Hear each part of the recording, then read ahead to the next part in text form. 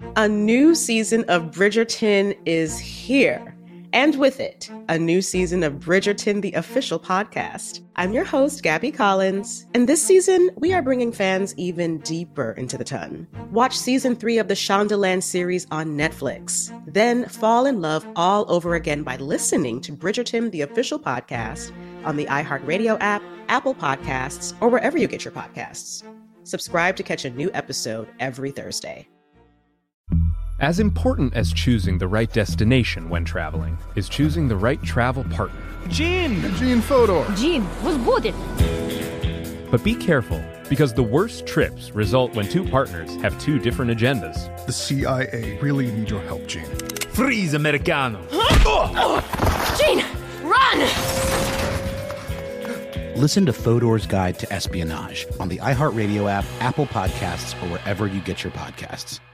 Bring a little optimism into your life with The Bright Side, a new kind of daily podcast from Hello Sunshine, hosted by me, Danielle Robay. And me, Simone Boyce. Every weekday, we're bringing you conversations about culture, the latest trends, inspiration, and so much more. I am so excited about this podcast, The Bright Side. You guys are giving people a chance to shine a light on their lives, shine a light on a little advice that they want to share. Listen to The Bright Side on America's #1 podcast network, iHeart. Open your free iHeart app and search The Bright Side. Hi, listener. I'm Carol Fisher, the host of The Girlfriends, Our Lost Sister. I'm so excited for you to hear the brand new season where we're uncovering a 35-year-old mystery. But for those of you who didn't hear season 1 or just want to listen to it again, you can now get access to all episodes of that first season of The Girlfriends 100% ad-free through the iHeart True Crime Plus subscription, which is available exclusively on Apple Podcasts. You'll also get access to every single episode of The Girlfriends, Our Lost Sister, ad-free and 1 week early, only available to iHeart True Crime Plus subscribers. So what are you waiting for? Head to Apple Podcasts, search for iHeart True Crime Plus, and subscribe today.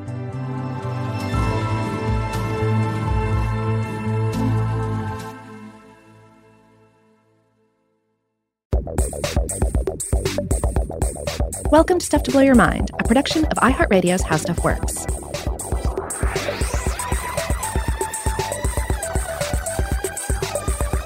Hey, welcome to Stuff to Blow Your Mind. My name is Robert Lamb. And I'm Joe McCormick. And hey, Robert, jam band trivia for you. Do you know where the name of the Grateful Dead comes from? Oh, man, you know, I'm not a huge Deadhead. I really love that track Dark Star. But I never really gave it a lot of thought. I know they have a sort of a mascot of this medieval looking skeleton with the hair and all, and it's a cool name, but I actually never gave it a lot of thought. I didn't know until just recently. I found out the answer. The name of the band comes from when a member, I think it was Jerry Garcia, or it might have been another member, somebody found in an encyclopedia an entry for a thing that was already an existing phrase called the Grateful Dead. So what is that? Well, it turns out that the Grateful Dead is an archetypal folktale motif that appears in lots of cultures around the world, usually not as a story on its own, but as like a piece of a story, a sort of like scene in a story that shows up in tons of different folktale cycles. According to the late great American folklore scholar Stith Thompson, versions of this tale are found especially in European and Asian lore, though I think you might find it elsewhere too. But to read from Thompson's description, quote, "In all these tales, we learn of a hero who finds that creditors are refusing to permit the burial of a corpse until the dead man's debts have been paid. The hero spends his last penny to ransom the dead man's body and to secure his burial. Later, in the course of his adventures, the hero is joined by a mysterious stranger who agrees to help him in all his endeavors. The stranger is the grateful dead man. The only condition which the dead man makes when he agrees to help the hero is that all winnings which the latter makes shall be equally divided. In all the stories, the hero eventually wins a wife, and the helper demands his half. usually the dead man interferes in time to prevent the actual cutting in two of the woman. Oh, wow. So multiple strange elements there. I mean, number one, of course, it reminds me of the like King Solomon and the baby story.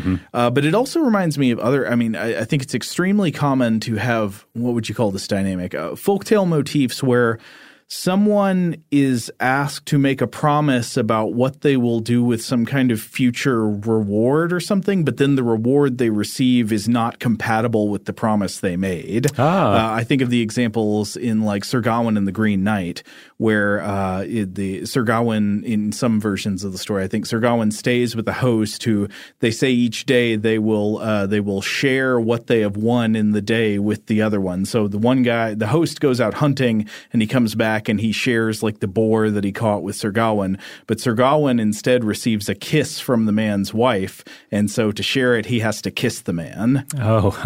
But of course, the final element here is that it's ultimately a story about a kindness being repaid. It's a story about gratitude from a ghost, that somebody does a kindness that he could not possibly expect to be repaid. And yet in some strange and supernatural fashion, he ends up surprised because his kindness is repaid against everything you would expect. And in this, we get into the topic of gratitude, of thankfulness, which, of course, seems an obvious thing to tackle on Thanksgiving, and that's one of the reasons we chose it. But also, it is an important topic. It is an important part of the human experience and human culture, and so there's actually a lot here to unpack. Absolutely. I mean, I would say this is not the only folktale motif to heavily involve gratitude. Gratitude shows up all throughout folk stories.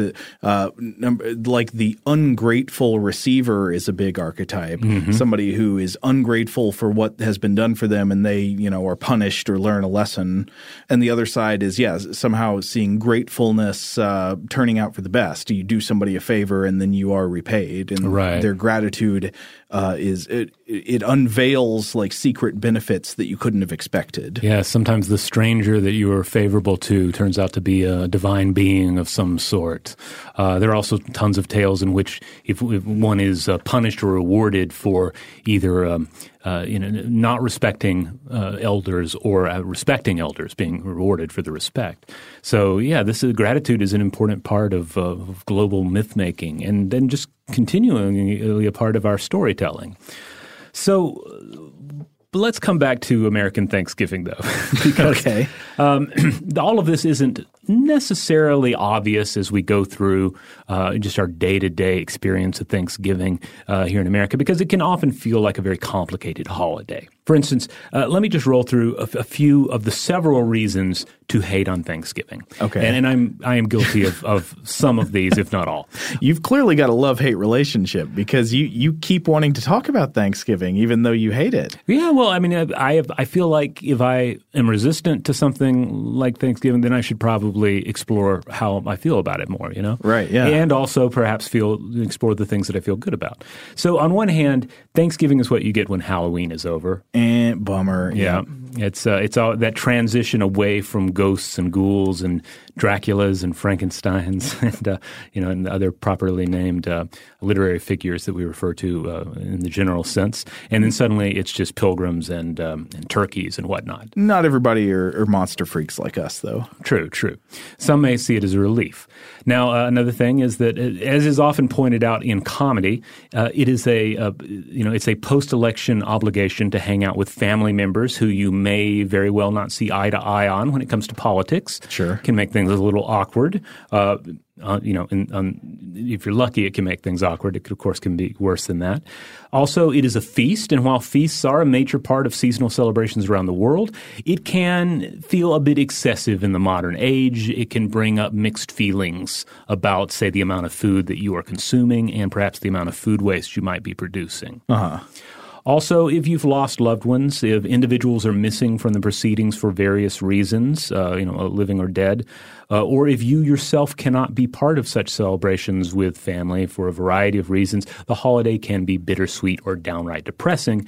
And in this, it's like other holidays. This is absolutely true, and I think this contributed to the widely circulated but false fact that suicide skyrocketed around Thanksgiving and Christmas. We looked into that on an episode one time and found that it was not in fact true, that they were not highest around the winter months. I think they were actually highest somewhere in the spring. Yeah, I remember that. Another thing about Thanksgiving in America is that the Pilgrim and Native American aspects of the holiday's trappings and sometimes decorations, which many of us grew up with, they can feel rather off-putting the more you realize about the exploitation of First Nations people and or the religious views of the Pilgrims. Sure. One of those situations, the more you know, the more, at least awkward it can feel. And then, of course, the Thanksgiving parade is not quite as fun as it seemed when you were 7. It never seemed fun. You never got into that? No, the big balloons? Not at all. No, I like big balloons, but the parade aspect seemed overlong and tedious. Yeah. I guess so. But I was down for just watching any television at that age. So okay. Now, I didn't mean to rain on your parade, literally. No, because now I don't watch it nowadays. I'm really not even tempted to. But when I was a child at one point, it was big fun. On the positive side, though, depending on your own personal experience and situation, perhaps you can attest to finding some or all of the following aspects of American Thanksgiving fulfilling. First of all, American football. It's not my thing, but I know a lot of people love it. And Thanksgiving is a time to watch it obsessively. Somebody's thing.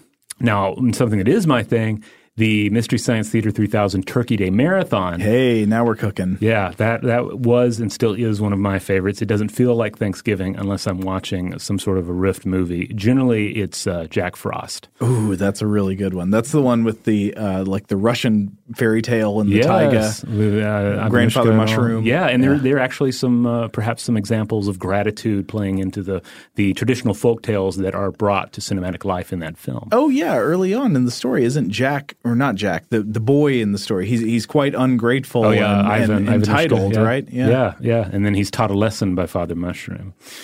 Let's see other things. Perhaps there are positive aspects of family gatherings. A family gathering is a family gathering, and it can be quite joyful.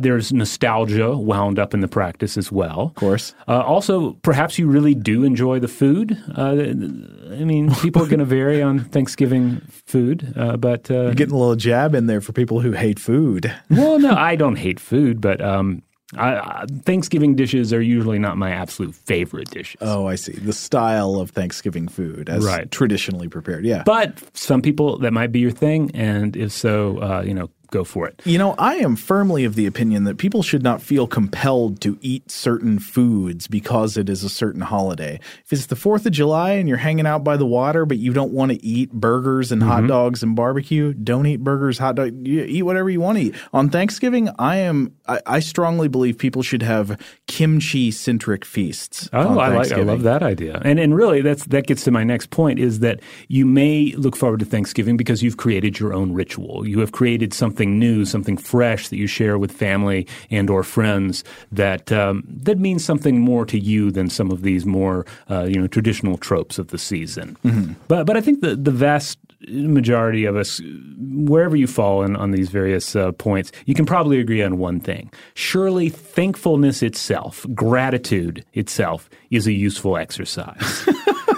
Well, I mean, I think a lot of people might agree on that in principle, but then not really agree on it in practice. Well, yes. So it's one thing to think it, one thing to another to act on it. The act or even thought of being thankful, though, for what you have in life, no matter how small, no matter how cruel fate may seem at times, there is, I think, generally an idea that this is good, this is beneficial. And if somebody is arguing something contrary to that, they're probably doing it to get a rise out of you, with some exceptions, I'm sure. So we're actually going to be talking about gratitude and thankfulness today, right? Mm-hmm. I was thinking about how, this subject might at first glance seem kind of quaint compared to like the grotesque evolutionary realities and strange frontiers of understanding that we often like to explore on the show. But I think this kind of research, by which I mean investigation of like fundamental positive emotional states, is extremely important. It's actually highly relevant as a scientific frontier because whatever you may think you know or whatever you think is obvious about how to live a good life, just look at the ways we actually live. In practice, humans are clearly not in agreement about how to live a good life and like what are the correct emotional states to seek and how to seek them. In practice, we don't always have reliable ways of orienting our mental and emotional lives to the maximum benefit of ourselves and others. So I think this kind of thing, the study of positive emotions and positive social interactions, is actually a crucial, socially relevant psychological frontier and a workshop for the tools for a better life. Absolutely, I would agree. And another thing I think is that it's important to look at the science on subjects like this because I would say this kind of stuff is usually the domain of things like religion and common sense, positive interactions and positive emotions. And that's all well and good to deal with it in a religious way or just kind of deal with it at a, gut feeling way. But it's worth bringing a critical scientific lens to figure out what's actually going on with these emotions. What are their biological roots? What are the best ways to trigger and sustain them? Like how do they fit into our lives and how can we drive them to the benefit of humanity? Yeah. And hopefully all of this will be just a good exercise for everyone in general, because I know from personal experience, it's entirely possible to go through an entire Thanksgiving holiday without actually engaging in the experience of gratitude and thoughts or acts of gratitude. So maybe this will force all of us to rethink what gratitude is and why we seemingly have a holiday that's all about reminding us to be thankful, even if we don't always actually act on that. So first of all, let's just start with the origins of gratitude, getting down to the brass tacks of the matter. We'll start with the old Webster's definition. Okay. Gratitude is a state of being grateful. That's not very helpful. All right, we'll go deeper. And to be grateful is to be appreciative of benefits received, expressing gratitude, affording pleasure or contentment, or pleasing by reason of comfort supplied or discomfort alleviated. So it is being aware of your blessings, being aware of benefits received, and more than just acknowledging that they exist, being appreciative of them. So it's like a positive emotion that coincides with acknowledging what has gone well. Right.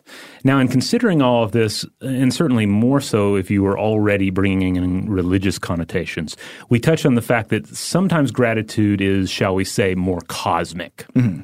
For instance, I can truly say that I'm thankful to have been born in a time of such scientific advancements, such relative global peace and personal freedom.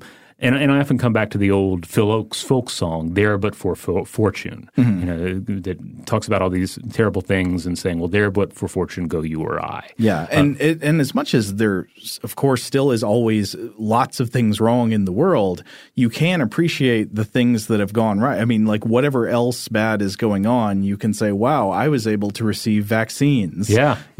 Exactly. But a lot of these are sort of by luck of the universe. I exist at all, am conscious of my existence at all, or, despite a fair amount of nitpicking and even some, major issues with the state of world or even reality itself, we can say, well, I am fortunate. Right. So that's very, cosmic gratitude. But then there's the idea of being grateful to someone or to something. And this is important as well, and it can take many forms. Perhaps you are grateful to your partner for all they do and for their love. Perhaps you are grateful to your parents for their love and support. Perhaps you're grateful to a friend or even a stranger who did you a favor. Perhaps you're grateful to an authority figure in your life, a boss, a public figure who helped you in some way, an artist who created something that gave you joy, or a king. And indeed, perhaps you're grateful to a deity for their perceived role in any of these everyday blessings or the larger cosmic blessings that we mentioned already. Yeah, this is an interesting distinction, maybe looking at social gratitude versus what you're calling like cosmic gratitude, because I believe the biological function of gratitude as an emotion in the primate brain is probably primarily social, right? It's a motivating emotion that encourages bonding and reciprocal cooperation between animals. But in humans, it's clear that it can escape the bonds of its original social context and exist without an object, right? You can be grateful but not to any person in particular, like you're talking about with this cosmic gratefulness, or exist in relationship to things. Maybe there is an object you're grateful to, but it's not another animal or another person. It can just be a situation. I find that really interesting. And I think there are plenty of parallels with other emotions that have escaped their original social significance in an animal context. You might think of resentment in the negative side. Resentment, I think, also is primarily a social emotion, as biological functions in, regulating social groups and group dynamics. But it's also possible for people to feel resentment toward no one in particular, just sort of rather toward life or toward general situations. All right. Like, so for instance, if I have back pain, I can resent my job or my boss because, if that job somehow played into me injuring my back. Yeah. If I believe in a deity, I can resent my deity or whatever, or the devil or whoever, for their role in making my back hurt or allowing it to hurt in the first place. Or I can, for instance, be resentful at natural selection in the state of human biology that frequently enables back pain to exist at all. Well, you can just have resentfulness without an object. Yeah, there's nobody to be mad at here, but I'm so resentful. Yeah, and I think the same is clearly true of gratitude. I entirely agree with this idea of this cosmic feeling of gratitude. And it's funny how that kind of thing complicates our picture of gratitude far beyond even the kind you see like in the folk tales, where most often gratitude manifests as like a sort of a debt owed to someone. Someone has done something nice for you, and you're going to find a way to pay them back. Yeah, that's right. Because if there is an other involved in your gratitude, be it an actual human person or a perceived deity, then there may be, this feeling of indebtedness. There is a bond. There is something that needs to be repaid in one form or another. And then there's clearly overlap here between indebtedness and gratitude. And it really depends on who you talk to, who's doing the arguing. Some say that they are essentially equivalent. Others, however, argue that we're talking about two distinct emotional states. I was looking at some various sources on this. In The Debt of Gratitude, Disassociating Gratitude and Indebtedness by Watkins et al., published in Cognition and Emotion in 2006, the researchers carried out a pair of exercises and surmised that, quote, the debt of gratitude is internally generated and is not analogous to an economic form of indebtedness. Okay, so they come down on the side of it, these two things being not equivalent. Right. Another study I was looking at, this one from Matthews and Green, Looking at Me, Appreciating You, Self-Focused Attention Distinguishes Between Gratitude and Indebtedness. This was also in Cognition and Emotion, but from 2008. In this, the researchers found that, quote, highly self-focused individuals recalled increased indebtedness, but not gratitude towards a benefactor, relative to those in the control condition. Self-focused individuals also felt less commitment and closeness to the benefactor. So if I'm understanding this correctly, and indeed these are all just arguments on the back of two experiments, they're not gospel concerning gratitude. Indebtedness comes into play more when we're considering ourselves as players within a social system. Well, yeah. I mean, I can imagine, for example, it seems perfectly plausible that you could have person A, Bob, who is really into paying back what he owes people. He borrows $5, he's going to pay you back $5. Oh, Bob Lannister. Right, exactly. He always pays his debts, but he might not be a person in which you recognize much of this emotion that we call gratitude. And meanwhile, you could have person B, you could have Jeff over here, who maybe is kind of flaky about paying back debts owed and doesn't keep a very clean ledger that way, doesn't settle all his debts, but shows more of the emotion we think of as gratitude. That makes sense to me, and I can very easily see those things being disconnected from one another in social scenarios. Now, here's another paper. I was looking at a 2007 paper in Motivation and Emotion from Joanne Tseng titled The Effects of Helper Intention on Gratitude and Indebtedness. And this also experimented with the distinction and explored the effects of helper intention on reactions to a favor. And basically, the subjects were asked to think about times they did something nice, either with an ulterior motive or as an act of just pure benevolence. And, quote, participants felt significantly more grateful when the helper had benevolent intentions. So a lot of it would seem to come down to either the expressed nature of the act and or the individual's perception of it. So you could have people who feel thankful because, the stranger gave me a cold water bottle just out of kindness, or they could say, oh, the bellman was so nice to bring my luggage to my hotel room, and they're grateful, not realizing they were supposed to tip that individual. Right. It's all about, your perception. Likewise, you could feel indebted because your friend helped you move and you know that they are going to move next week. Or, you could be something like, oh, that stranger gave me a bottle of water, probably because they're going to try to sell me something. I'm going to have to stand here and listen to them, or something like that. So you could read or potentially misread any situation and lean more towards gratitude or indebtedness. Oh, okay. I mean, we totally know if you've watched a mob movie or The Sopranos that there are gifts that are purely menacing. Yes. That you can give somebody a gift or give somebody cash or something like that. And the goal is not to do something nice for them. It is to scare them, to signal to them that they are indebted to you and they can't turn this down. Right. It's more of a kind of dominance move. Yeah. When someone in a position of power asks for a favor, that sort of thing, it's entirely different situation than if a normal person just asks a friend or a family member for a favor. Well, but in this case, what I was talking about is if a person in power does you a favor, but you're not going to feel gratitude if you don't think that the favor was actually done out of kindness. If you think the favor was done in some way to try to dominate you or make a point to you. Yes. Now, both of these ideas, though, no matter how connected they are, touch on two things that are typically stressed in human cultures. You should repay your debts, and you should show gratitude either in general to a deity or deities and or to individuals. All right, it's time to take a quick break, but we'll be right back to discuss some research on gratitude. Shout out to Astepro for sponsoring this episode and providing us with free samples. Rob, as the local host with allergies here, they sent you some of their nasal spray to treat your allergies. What was your experience like? Yeah, that's right. I always wrestle with the pollen a bit when it rolls in during the spring, so they sent me the little nasal spray. I tried out the product, and yeah, it sure did help me get on top of my symptoms for the day. And it's so fast-acting, it was already kicking in before I left the house. Astepro is a first-of-its-kind nasal allergy spray. It's the fastest 24-hour over-the-counter allergy spray. It starts working in 30 minutes, while other allergy sprays take hours. Astepro is the first and only 24-hour steroid-free allergy spray. Astepro delivers full prescription-strength indoor and outdoor allergy relief from nasal congestion, runny and itchy nose, and sneezing. Get fast-acting nasal allergy symptom relief with Astepro. Go to asteproallergy.com for a discount so you can get Astepro and go today. ASTEPRO allergy.com. Astepro and go. Use as directed for relief of nasal congestion, runny nose, sneezing, and itchy nose due to allergies. A new season of Bridgerton is here. And with it, a new season of Bridgerton, the official podcast. I'm your host, Gabrielle Collins, and this season, we are bringing fans even deeper into the ton. Colin Bridgerton has returned from his travels abroad. Is betrothal written in the stars for the eligible bachelor? Meanwhile, the ton is reverberating with speculation of who holds Lady Whistledown's pen.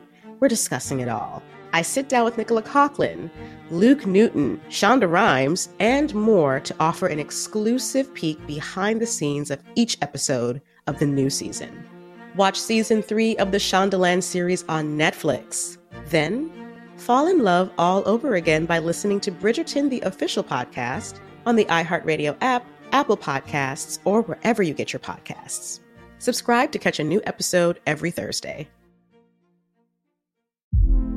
Hey girlfriends, it's me, Carol Fisher. I'm so excited to tell you about the brand new series of The Girlfriends.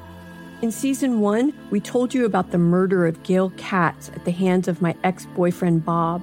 At one point, a woman's torso washed up on Staten Island and was misidentified as Gail.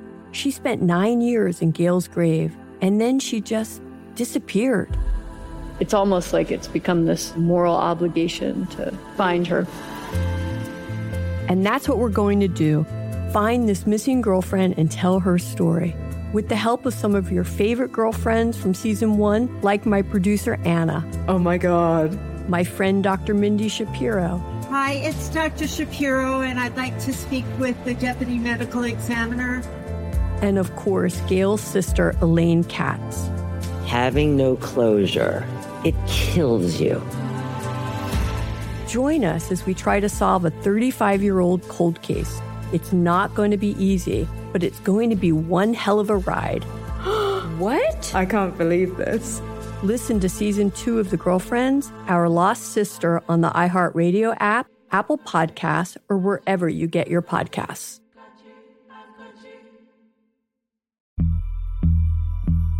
As important as choosing the right destination when traveling is choosing the right travel partner.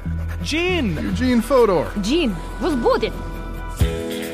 Much of the joy you will find on the road comes from the person you share it with. So you write the books, Gene, and Vlastar runs the business. I understand now. It is a wise man marries a wiser woman. But be careful and choose your travel partner well, because the worst trips result when two partners have two different agendas. Get down!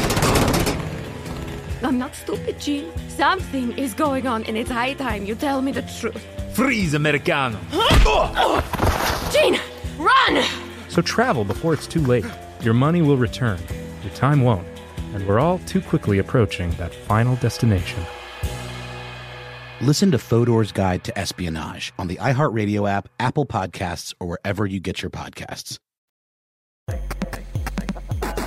All right, we're back. So in considering, cultural attitudes towards gratitude and who you should show gratitude towards, one of the big ones is, of course, gratitude towards parents and family members. That kind of makes sense. I mean, the entire act of raising a child is doing a lot of favors that are not immediately repaid. Right. And also you engage in them generally because you don't expect them to be repaid. Yeah, of course, you're not willingly, keeping the ledger, yeah. But this is important business in human culture. And in various cultures, we see different models of it. For instance, in Chinese traditions, there's the concept of filial piety or xiao, and it is enormously important in many Eastern cultures as well. It's a concept grounded in Taoist philosophy, Confucian family values, and it concerns the undying nature of the human soul. The dead live on in the afterlife. It also entails continued efforts to not only honor deceased family members, but to care for them, to tend to their desires, and even in some models, curry favor in order to avoid catastrophe, to maintain balance and happiness for the living and for the dead. It's a continued spirit lineage for a given family. But we also see the basic form of this elsewhere as well. A certain amount of respect and devotion is owed to elders, particularly one's own elders. And we see shades of this in other cultures. The Greeks and Romans put a great deal of emphasis on gratefulness to one's parents, and failure to honor this was considered not mere ingratitude, but impiety. So we're talking, the dire breach of a bond that is often attributed to that between a mortal and a god. And, of course, one is reminded of the line from King Lear, right? How sharper it is than a serpent's tooth to have an ungrateful child. I mean, the serpent's tooth doesn't make noise. Yeah. I mean, that is like – why is it – I mean, I don't think it's just like our personal pet peeves. Like, it is a widely recognized thing that one of the most disgusting things to witness is like – a particularly entitled and ungrateful child. Well, that's why in Willy Wonka and the Chocolate Factory, we see, I think, several iterations of this, right? The ungrateful child. I guess is Veruca Salt one of the ungrateful children? I don't know. I'm not a Willy Wonka expert here. No, I'm trying to – at least one of them is definitely positioned as an ungrateful child. And a lot of I want it's and no thank yous. Right. Yeah. Now, of course, we realistically have to acknowledge that relationships between children and parents is often more complicated than this. But still, the trope, the idea, the cultural emphasis remains. But in general, Judaism, Christianity, and Islam all stress gratitude as being part of a good life. It's also stressed in Hinduism and Buddhism and other major faiths as well. And often there's an emphasis put on gratitude as expressed in prayer. Absolutely. I think and as we get into the studies about the psychological benefits of actively practicing gratitude, I think this is one of the many arguments you could make that there are secular psychological benefits to what you would normally see as prayer behaviors. Right. Yeah. And we see various philosophers and thinkers throughout time chiming in on gratitude as well, generally in favor of it. So just a taste of some of these and maybe we can go back and forth on these, Joe, if you want to take the first one. Oh, okay. So Epicurus said, "Do not spoil what you have by desiring what you have not. Remember that what you now have was once among the things you only hoped for." All right. And then Cicero once said, gratitude is not only the greatest of virtues, but the parent of all others. I think he's close. I think the parent of all others is probably honesty, but gratitude is right up there, somewhere right below. I think gratitude fits in pretty well with the Stoic philosophy, and you can see this in the writings of Marcus Aurelius, where he said, "Take full account of what excellencies you possess, and in gratitude remember how you would hanker after them if you had them not." Now, I was, of course, curious what Aristotle had to say. And because he's always wrong. Well, and you might not be surprised here, depending on how you look at it. So I've read different things about Aristotle's approach to gratitude. On one hand, is pointed out by Jacqueline Pfeiffer Merrill in Philanthropy Daily, The Virtue of Gratitude is the name of her piece. Aristotle did not list gratitude as a virtue and actually listed several traits that run opposite to the idea, such as having a, quote, proper pride. Wasn't Aristotle also against mercy? He didn't really like it. Yeah. On the other hand, the Stanford Encyclopedia of Philosophy points out that gratitude, quote, fits nicely into Aristotle's picture of virtue as a mean between an excess and a deficiency, with gratitude being a mean between the vices of arrogant, prideful, and envious ingratitude on one hand, and the obsequiousness or servility of overgratitude on the other. Still, I would say Aristotle not coming off as like the real poster child for gratitude. Well, I mean, I think Aristotle was very much he was kind of obsessed with justice and the ledger being evenly settled and things. So I think he was against the idea of mercy or compassion toward people who were receiving deserved or just suffering. And I think he would probably likely here be against feelings of gratitude that are disproportionate to the benefits received. All right, let's fast forward a bit to some more recent thinkers. Okay, it looks like we got Voltaire here, who said, appreciation is a wonderful thing. It makes what is excellent in others belong to us as well. Oh, no, I really like that one. And then here's one from C.S. Lewis. This is from the Screwtape Letters. And offhand, I don't remember if these are the words of a demon or not. But, quote, gratitude looks to the past and love to the present. Fear, avarice, lust, and ambition look ahead. So take that for what it's worth.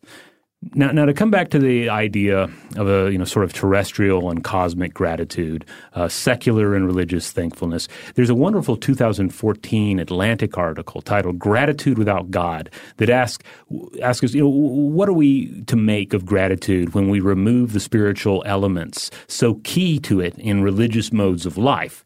And in this, UC Davis psychologist Robert Emmons is quoted in the article, and I think he sums it up rather nicely. Quote, "We all begin life dependent on others, and most of us end life dependent on others. If we are lucky, in between we have roughly 60 years or so of unacknowledged dependency. The human condition is such that throughout life, not just at the beginning and end, we are profoundly dependent on other people. Gratitude is the truest approach to life. We did not create or fashion ourselves. We did not birth ourselves. Life is about giving, receiving, and repaying. We are receptive beings, dependent on the help of others, on their gifts and their kindness." I think that's lovely and extremely true. Robert Emmons, of course, is a psychologist who's deeply involved in research on gratitude. You see him all over, like the UC Berkeley Greater Good thing, which studies a lot of positive emotions and things like that. He's all over that. So he does a lot with emotions like gratitude. But I agree here. I mean, I think gratitude is fundamentally an emotional state of honesty and realism, whereas a roughly converse emotion like pride more often reflects delusion and self-deception. Essentially, none of the things about your life that you enjoy could exist without the free gifts given by others in the past and present. The society you live in, your education that made you the person you are today, all the technology that you benefit from, the culture that you love, everything there is a gift from others in the past and in the present to you.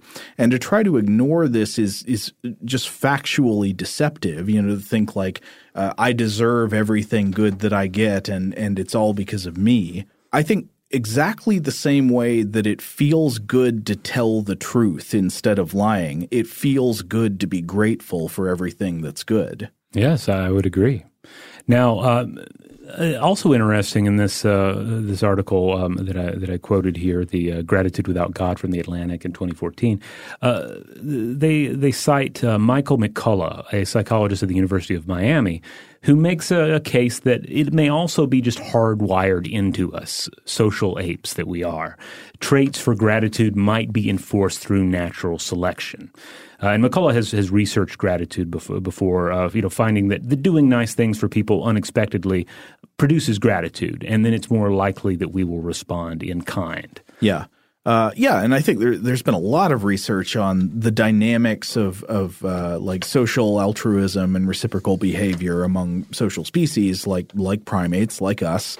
How do you form stable social groups of complex animals like us? One pretty simple way to do it is to operate on the basis it's not perfectly represented like this, but the basis of roughly reciprocal behavior. Mm-hmm. When somebody does something nice for you, you do something nice for them back. And if animals with traits for this evolve, they can have stable social groups. Yeah, I think that makes sense. And again, coming back to the fact that we are these social beings and we depend so heavily on these social connections, though sometimes pride does at least partially convince us that we are immune from all of this. So indeed, there has been quite a bit of research into gratitude. Right. And so we're not going to attempt to include everything here, but I wanted to start with just a few examples of recent studies from the past few years before looking at more of like a meta-analysis of, what in general we know about gratitude. Right. So there was a 2017 University of Oregon study that found that journaling, taking your thoughts, putting them onto paper, forcing them into written language, inspired altruism through an exercise of gratitude. Yeah, and that's going to be one thing that figures big into scientific research on gratitude. You've got to find a way to make it happen in sort of lab conditions or controlled conditions. And there are a couple of things that are very common there that are referred to as gratitude interventions. One big one is getting people to like journal, to write out their blessings and just like mentally acknowledge them, going through the list and being thankful. And that appears to work pretty well. And another one is getting somebody to acknowledge a person directly, like writing a letter of gratitude to someone. Yes. And these things don't work equally for everyone. Some people have a disposition that's more toward gratitude to begin with, but they do appear to be generally effective at triggering gratitude and its subsequent benefits. It's something you can do that will very likely change your emotional state, just to literally sit down and think about your blessings. It looks like it mostly works. Here's another one. In 2018, University of Chicago Booth School of Business, because, of course, gratitude is in every aspect of life and, of course, in the business sphere as well. Right. How can you use gratitude to extract money from other people? Well, this is interesting, though. It ties into, I think, the everyday experience because he said that they found that people tend to underestimate the power of, say, a letter of gratitude. Yeah. They also, commented that despite all the research and the media coverage and just the popular notion that gratitude is good, the public, tends to not exercise these exercises of gratitude enough through expressions like this, through like just a note of thank you. That's what I was getting at earlier. I mean, on one hand, it's not very surprising to say that yes, gratitude has strong psychological benefits. Practicing gratitude is really good, and you should do it.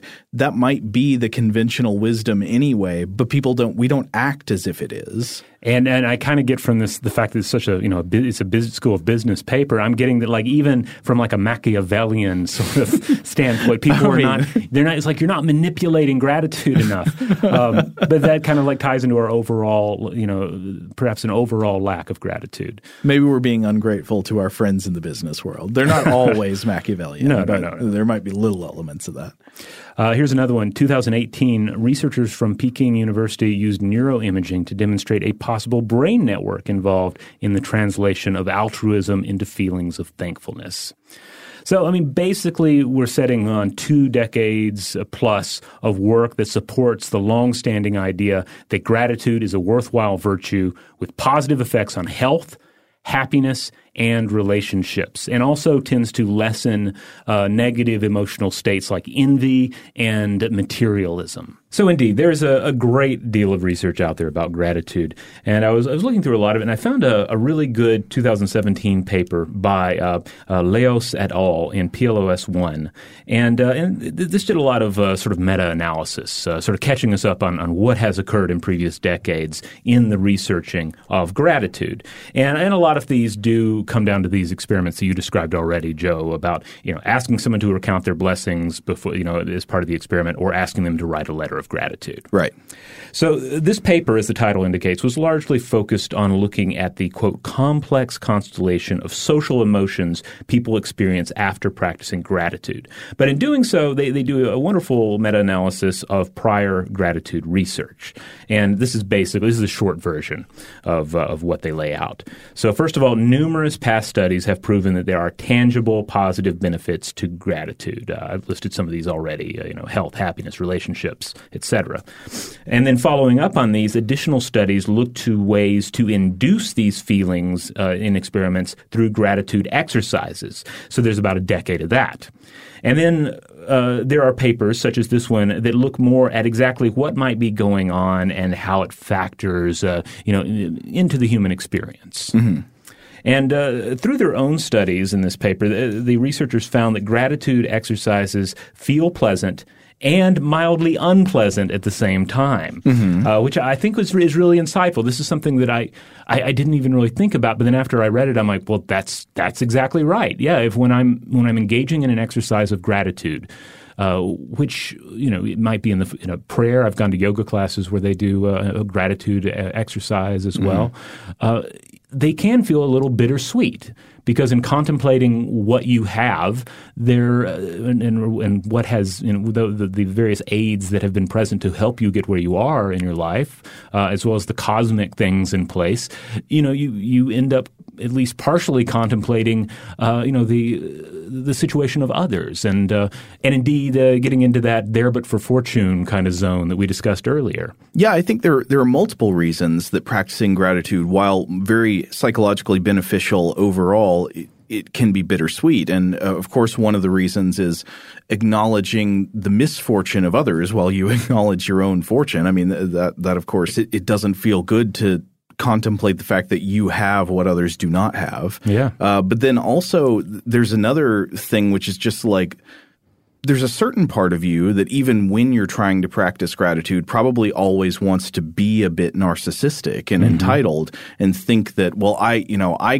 just get what's coming to me. All the good things coming my way are because I deserve them and I'm so great and I've earned everything I have. And, people sometimes like to think that way. And it's weird that So I think the research is absolutely clear that actively practicing gratitude and acknowledging all of the blessings that have come your way, being thankful for what other people have done for you and for your good fortune and luck, that has positive benefits and it feels good. But if you are encouraged to do that, especially certain people with a kind of disposition against gratitude are encouraged to do things like that, using the wrong language or the wrong tone of voice, they can often become incredibly defensive and defiant at the suggestion that they have benefited from privileges and blessings and stuff. Do you know what I mean? Oh, absolutely. Obviously there's a lot of talk in culture today about the various privileges that we have, and checking your privilege, acknowledging your privilege, and factoring that into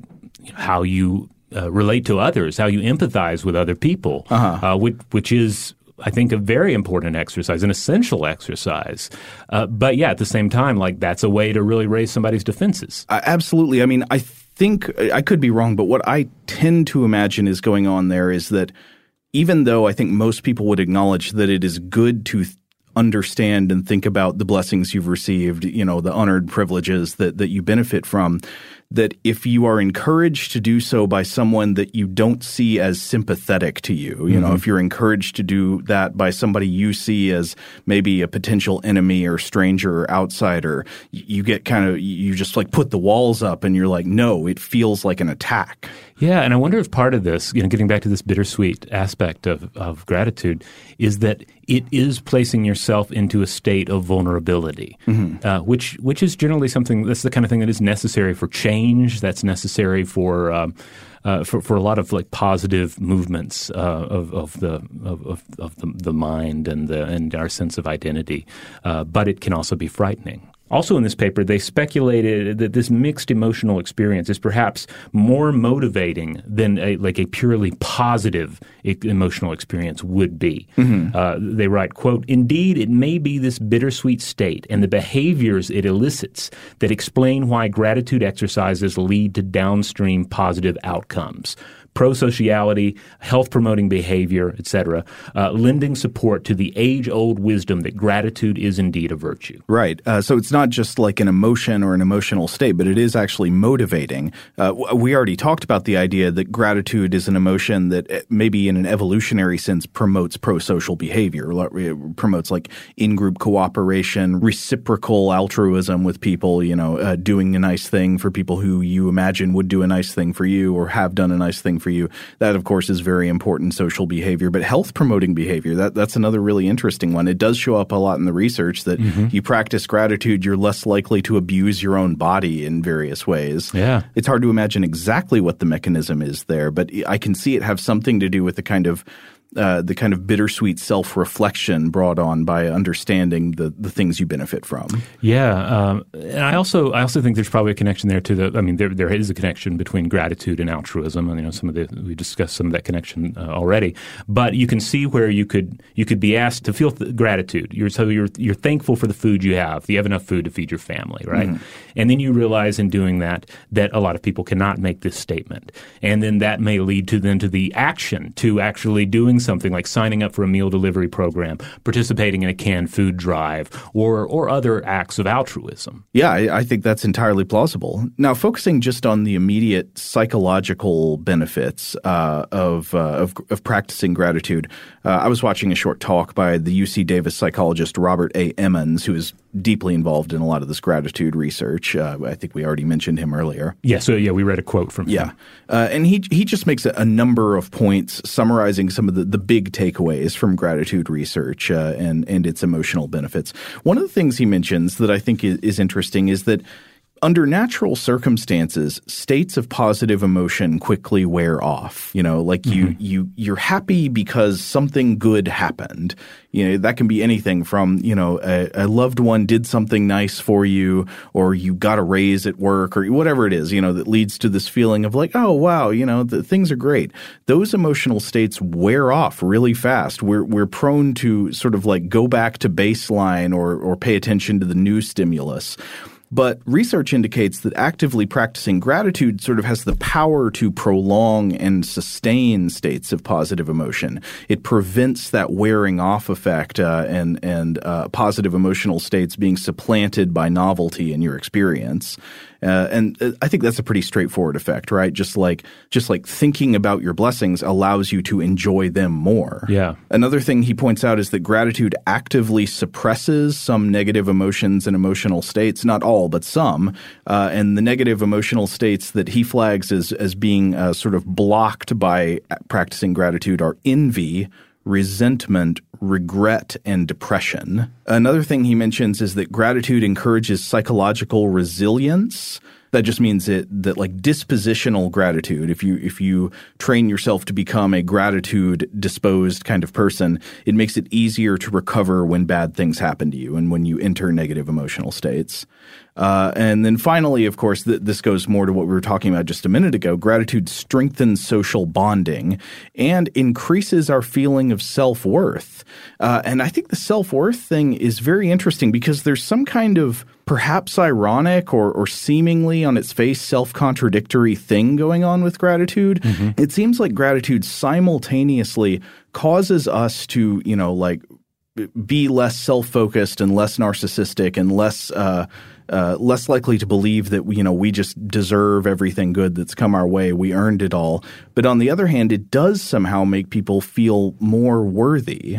I wonder if it is because on some level, like our most pronounced version of the egoic self, the most inflated version, which is going to vary from individual to individual, but that edifice that we put out, that it is on some level, even as we're saying it, we know that it is an inflation. Mm-hmm. And acts of gratitude force us to withdraw that self-balloon to a more reasonable level that then we can feel a lot better about. Yeah, it's true. Like that you might feel better thinking about your own accomplishments if you're more humble in considering what they are. Right, yeah, because you've come down from I am a golden god to I'm an okay person.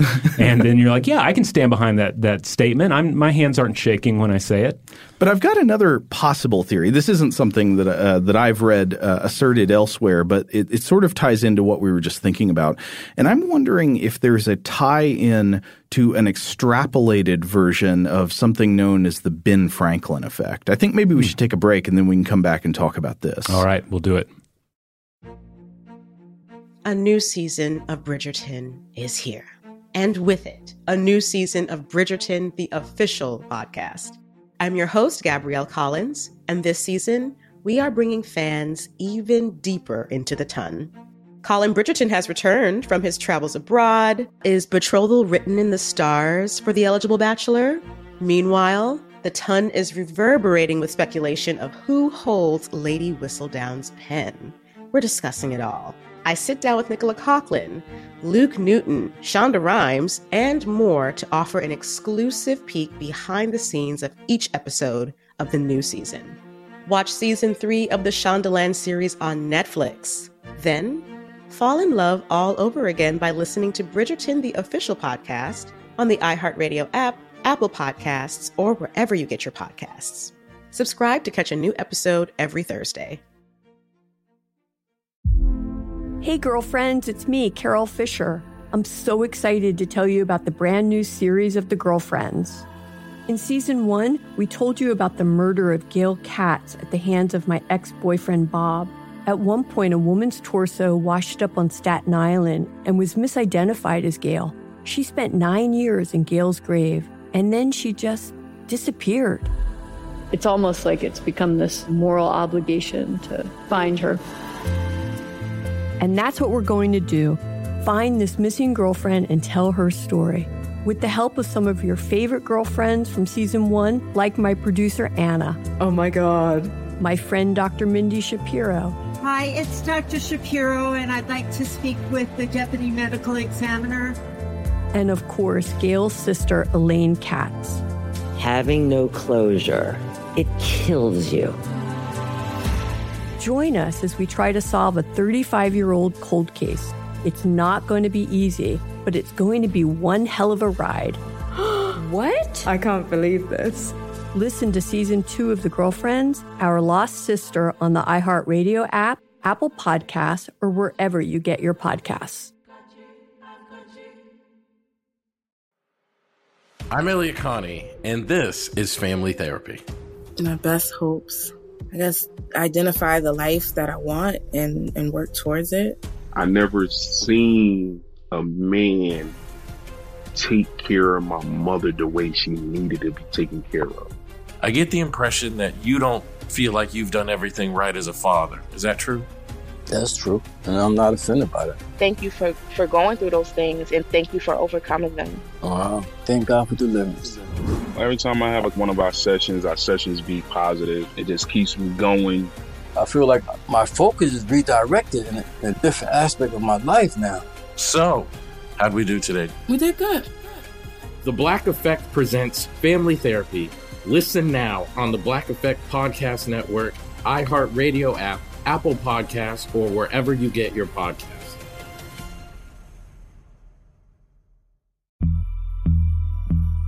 As important as choosing the right destination when traveling is choosing the right travel partner. Eugene Fodor. Gene, возбудит. Much of the joy you will find on the road comes from the person you share it with. So you write the books, Gene, and Vlastar runs the business. I understand now. It is a wise man marries a wiser woman. But be careful and choose your travel partner well, because the worst trips result when two partners have two different agendas. Get down! I'm not stupid, Gene. Something is going on, and it's high time you tell me the truth. Freeze, Americano! Gene, run! So travel before it's too late. Your money will return. Your time won't. and we're all too quickly approaching that final destination. Listen to Fodor's Guide to Espionage on the iHeartRadio app, Apple Podcasts, or wherever you get your podcasts. All right, we're back. And I have to admit, I kind of feel like I want to ring a bell or have a sound effect anytime Ben Franklin shows up in either Stuff to Blow Your Mind or Invention, because it does seem like he'll pop in like a special guest star, like a frequent special guest star in a sitcom. Like suddenly he's here. What's he going to do? Is he going to experiment with something? Is he going to, share some wisdom? What's his role? The Ben Franklin effect. Well, I kind of can't, I don't love all the so-called founding fathers equally, but I think maybe I'm sort of you might call a Francophile. I like Franklin. All right, well, how does he tie into gratitude? All right, so this is a principle known as the Ben Franklin effect. The Ben Franklin effect. And here's a very simple version of it. You're more likely to do a favor for me if you've already done me a favor in the past. It's named after a story Benjamin Franklin tells in his autobiography about how when he was serving as a clerk in the Pennsylvania General Assembly, and this was before the American Revolution, this would be in the colonial administration of the mid-1730s, Franklin tells how one year a new member of the assembly shows up and makes this long speech against Franklin's candidacy for reappointment to the clerkship. So we've got like an anti-Franklinite in the assembly who's up there railing against Franklin. And Franklin evaluates this guy, and he judges that actually this guy would make a good ally in the future because he's likely to have a lot of influence, he's wealthy, he's well-educated, and he's got a lot of political talents. So Franklin wants to turn this enemy into a friend, but he also doesn't want to do anything humiliating or pay any, quote, pay any servile respect to him, which, I admire Franklin for admitting that, like, petty resistance, right? Yeah. So he comes up with a plan to ingratiate himself to this guy, and he writes, describing it here, quote, "Having heard that he had in his library a certain very scarce and curious book, I wrote a note to him expressing my desire of perusing that book and requesting he would do me the favor of lending it to me for a few days. He sent it immediately, and I returned it in about a week with another note expressing strongly my sense of the favor. When we next met in the house, he spoke to me, which he had never done before, and with great civility, and he ever after manifested a readiness to serve me on all occasions, so that we became great friends, and our friendship continued to his death. This is another instance of the truth of an old maxim I had learned, which says, 'He that has once done you a kindness will be more ready to do you another than he whom you yourself have obliged,' and it shows how much more profitable it is to prudently remove than to resent, return, and continue inimical proceedings." And that, of course, that certain very scarce and curious book was, of course, the Necronomicon. I think so. It's how Franklin learned the electrostatic secrets of Azazoth. So Franklin's observation can be generalized. If you want to make somebody like you, to make them treat you better, get them to do you a small favor. After somebody does you a small favor, their feelings about you become more amicable, and they become more likely to treat you better in other ways. The Ben Franklin effect. So a couple of questions. This is just a historical anecdote. First of all, is this effect generally real? Can it be empirically confirmed? And if so, how does this tie back into gratitude, as we were talking about earlier? So the first question, is there empirical evidence for the Ben Franklin effect? I think the scientific evidence is not overwhelming, but there are a few studies and they do seem to support the effect. One famous one was from the 1960s. I think it's from 1969 in the journal Human Relations by Jecker and Landy, called "Liking a Person as a Function of Doing Him a Favor." And the authors here did this complicated procedure with having participants go into a sham experiment that involved small payouts of money at the end of the experiment. And they had different conditions where experimenters or somebody acting on behalf of the experimenter would ask participants participants to do favors for them, including returning the small amounts of money that they had won for participation in the experiment. Like there was a ruse where they'd say, actually funding has run out and this is your payment, but I'm having to fund these experiments out of my own pocket, so I would really appreciate if you would return the money. And then they also tried asking for this favor through an intermediary like a department secretary. And the authors did indeed find that after doing somebody a favor, participants on average reported liking that person more than they did before, more than they did if they didn't do the person a favor. The Ben Franklin effect was supported by the experiment. But there are some interesting nuggets. First of all, it did not help for a person to ask for a favor through an intermediary or have somebody else ask for a favor on your behalf. Only asking directly seemed to create the effect here. Well, that would make sense. Like that is the formation of the social bond must be person to person. Yeah, I think that sort of makes sense. The experimenters also manipulated the magnitude of the favor to see if this made a difference. Does doing somebody a bigger favor make you like them more than doing them a smaller favor? They called this the magnitude of concession hypothesis, and they expected it to be the case, but they were wrong. It appears that if I ask you for a favor and you do it for me, you will probably like me more than you did before, but there is no evidence that doing me a bigger favor makes you like me more than doing a smaller favor would. So based on this study, I think it makes sense if you're trying to get somebody to like you, ask them to do you a small favor. And of course, in this, I know everybody is now thinking back to times that friends and coworkers asked small favors, and you're second guessing and wondering if they were they gaming you. Were they gaming you? Yeah, it's like, oh, they got me. They didn't want to read that book; they just wanted to mess with me. So, interesting question. Like this does appear to be empirically true. If it is in fact a robust effect and generalizable, what explains it? Why are we like this? There are a couple of main explanations that have been floated.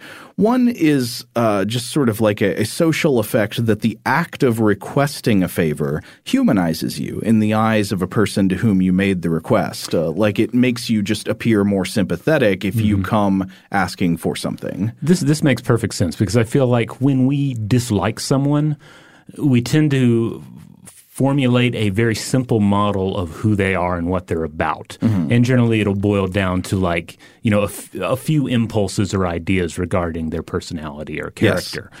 And this adds a mundane element into the mix that it's perhaps like adding water to a strong beverage, dilutes the poison a bit. Yeah, I think that's a good way of explaining it. And I think this explanation is somewhat supported by some of the research, but not all of it. There's another explanation, which is the cognitive dissonance explanation. Basically, the idea here is that it's hard to mentally reconcile having done something nice for somebody you think you don't like. So the brain resolves this incongruity by updating its opinion of the recipient in a positive way. Okay, that makes sense. Now, we'll come back to these explanations in a minute. I just wanted to look real quickly at another study that investigated the Ben Franklin effect. This was by Yu Nia in the Journal of Social Psychology in 2016. Does a favor request increase liking toward the requester? And this found more evidence of the Ben Franklin effect. Quote, in an experiment, both Japanese and American participants who were asked for help from a Confederate increased their liking of the Confederate relative to the baseline. Social impression of the Confederate and perceived closeness of the relationship also increased relative to baseline. However, there was an interesting twist. There was no measurable increase when you do a favor for somebody without them asking. So it seemed like, at least in this experiment, again, might not be generalizable, but in this study, it was the act of asking for the favor that was crucially important in securing the change of attitude. If you just do somebody a favor without them asking, it doesn't seem to change anything. All right. So it's for instance, if you come up to your boss and you're like, hey, here's a good book. You should read this. You should borrow it. Yeah. I'm going to lend it to you. Not going to have the same effect if the boss came to you and said, hey, can I borrow that book? Right. If this one is the more generalizable effect, it would be that you're more likely to like the boss more if they ask you.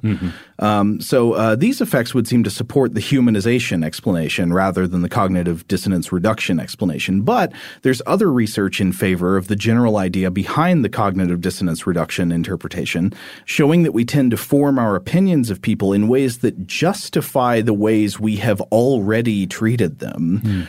For example, there are studies showing that if you force people by experimental conditions to insult and say mean things to a person's face, you will subsequently find that the people who were forced to say the mean things like the people they insulted less than they did before, less than they would on average otherwise. And so I think this fits pretty well with everyday experience. Like, how often have you noticed Bob do something thoughtlessly harmful to Jeff, and then afterwards, when forced to think about the fact that he did something harmful to Jeff, subsequently start coming up with reasons why Jeff is trash and he deserved it? I feel like I've read examples of this in workplace scenarios as well. Like, what happens when employers are, forced to some degree to employ harsher measures on employees, such as headcount reductions or, the removal of benefits, that sort of thing. And then, sometimes there's this justification process that moves in that's exactly like this. Right. You justify your maltreatment by revising your opinions of these people and making them seem worse in your own mind.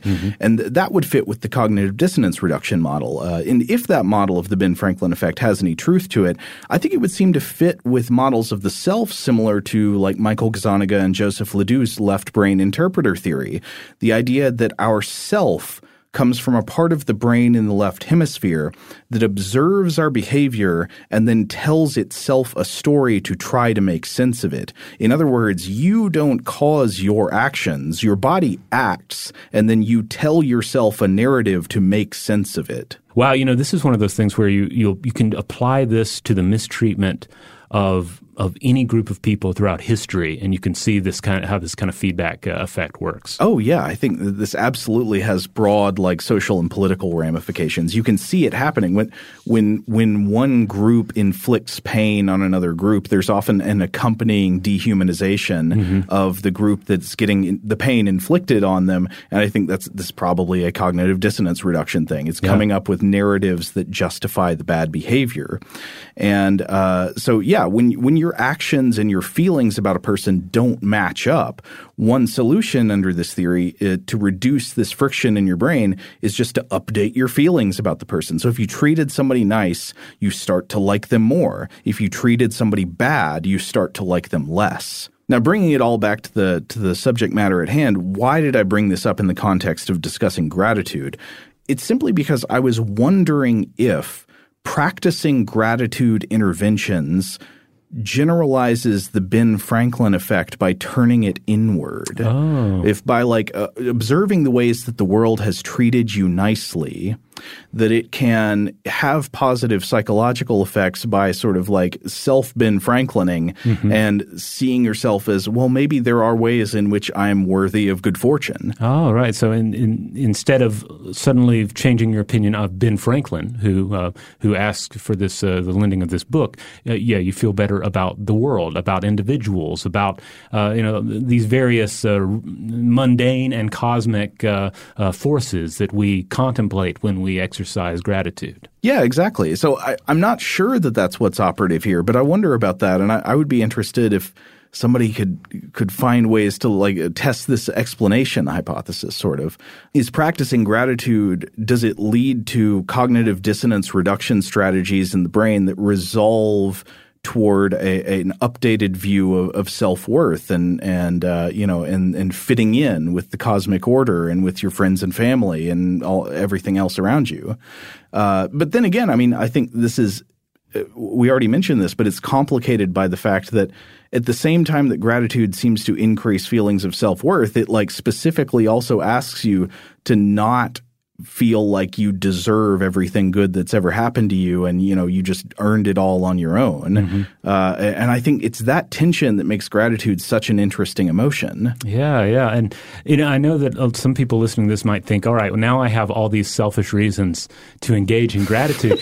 But on one hand, that's fine because we were talking about this feedback between, between action and thought. And and so forth. It's like even if your initial motivation is selfish, it feels as if the complex interplay here will take over. Mm-hmm. You may enter into it selfishly, but then assuming typical neurological conditions here, the gratitude will take over. Like the effect seems to be potent enough.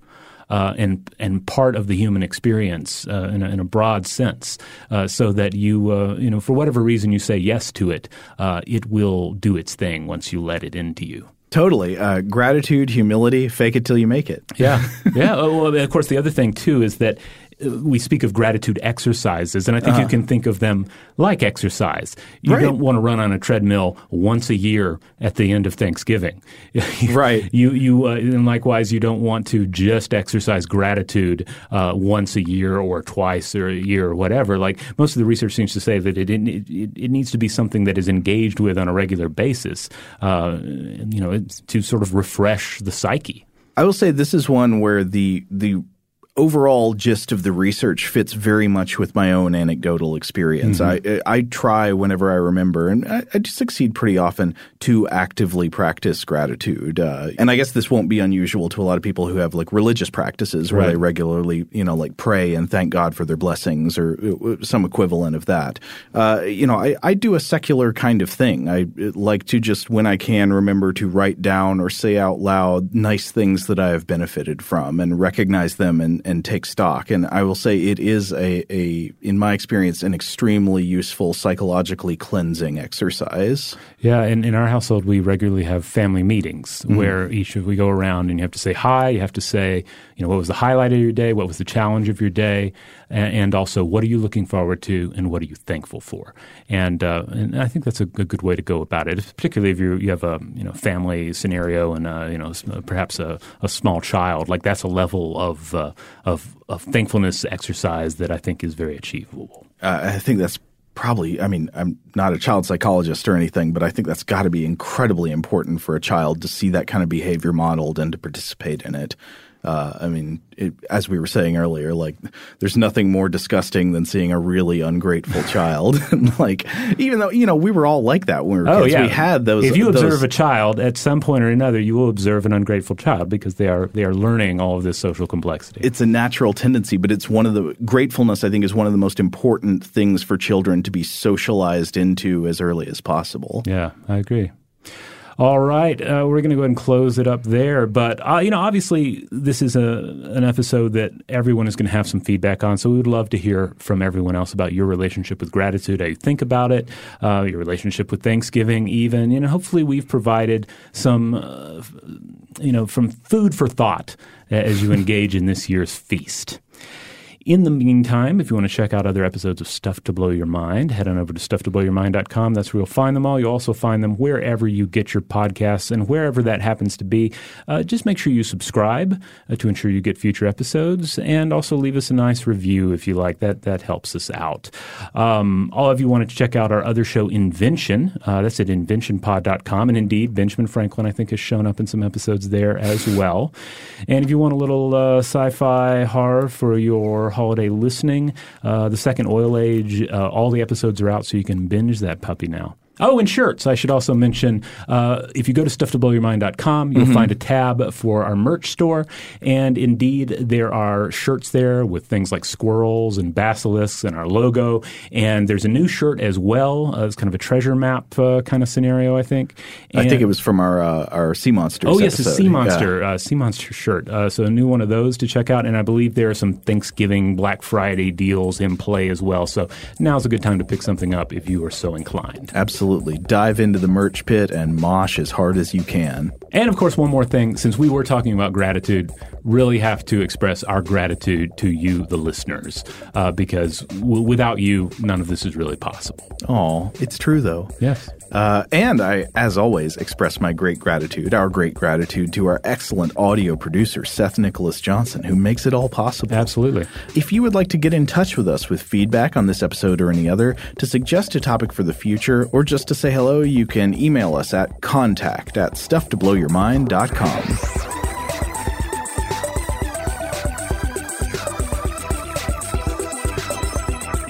Stuff to Blow Blow Your Mind is a production of iHeartRadio's How Stuff Works. For more podcasts from iHeartRadio, visit the iHeartRadio app, Apple Podcasts, or wherever you listen to your favorite shows.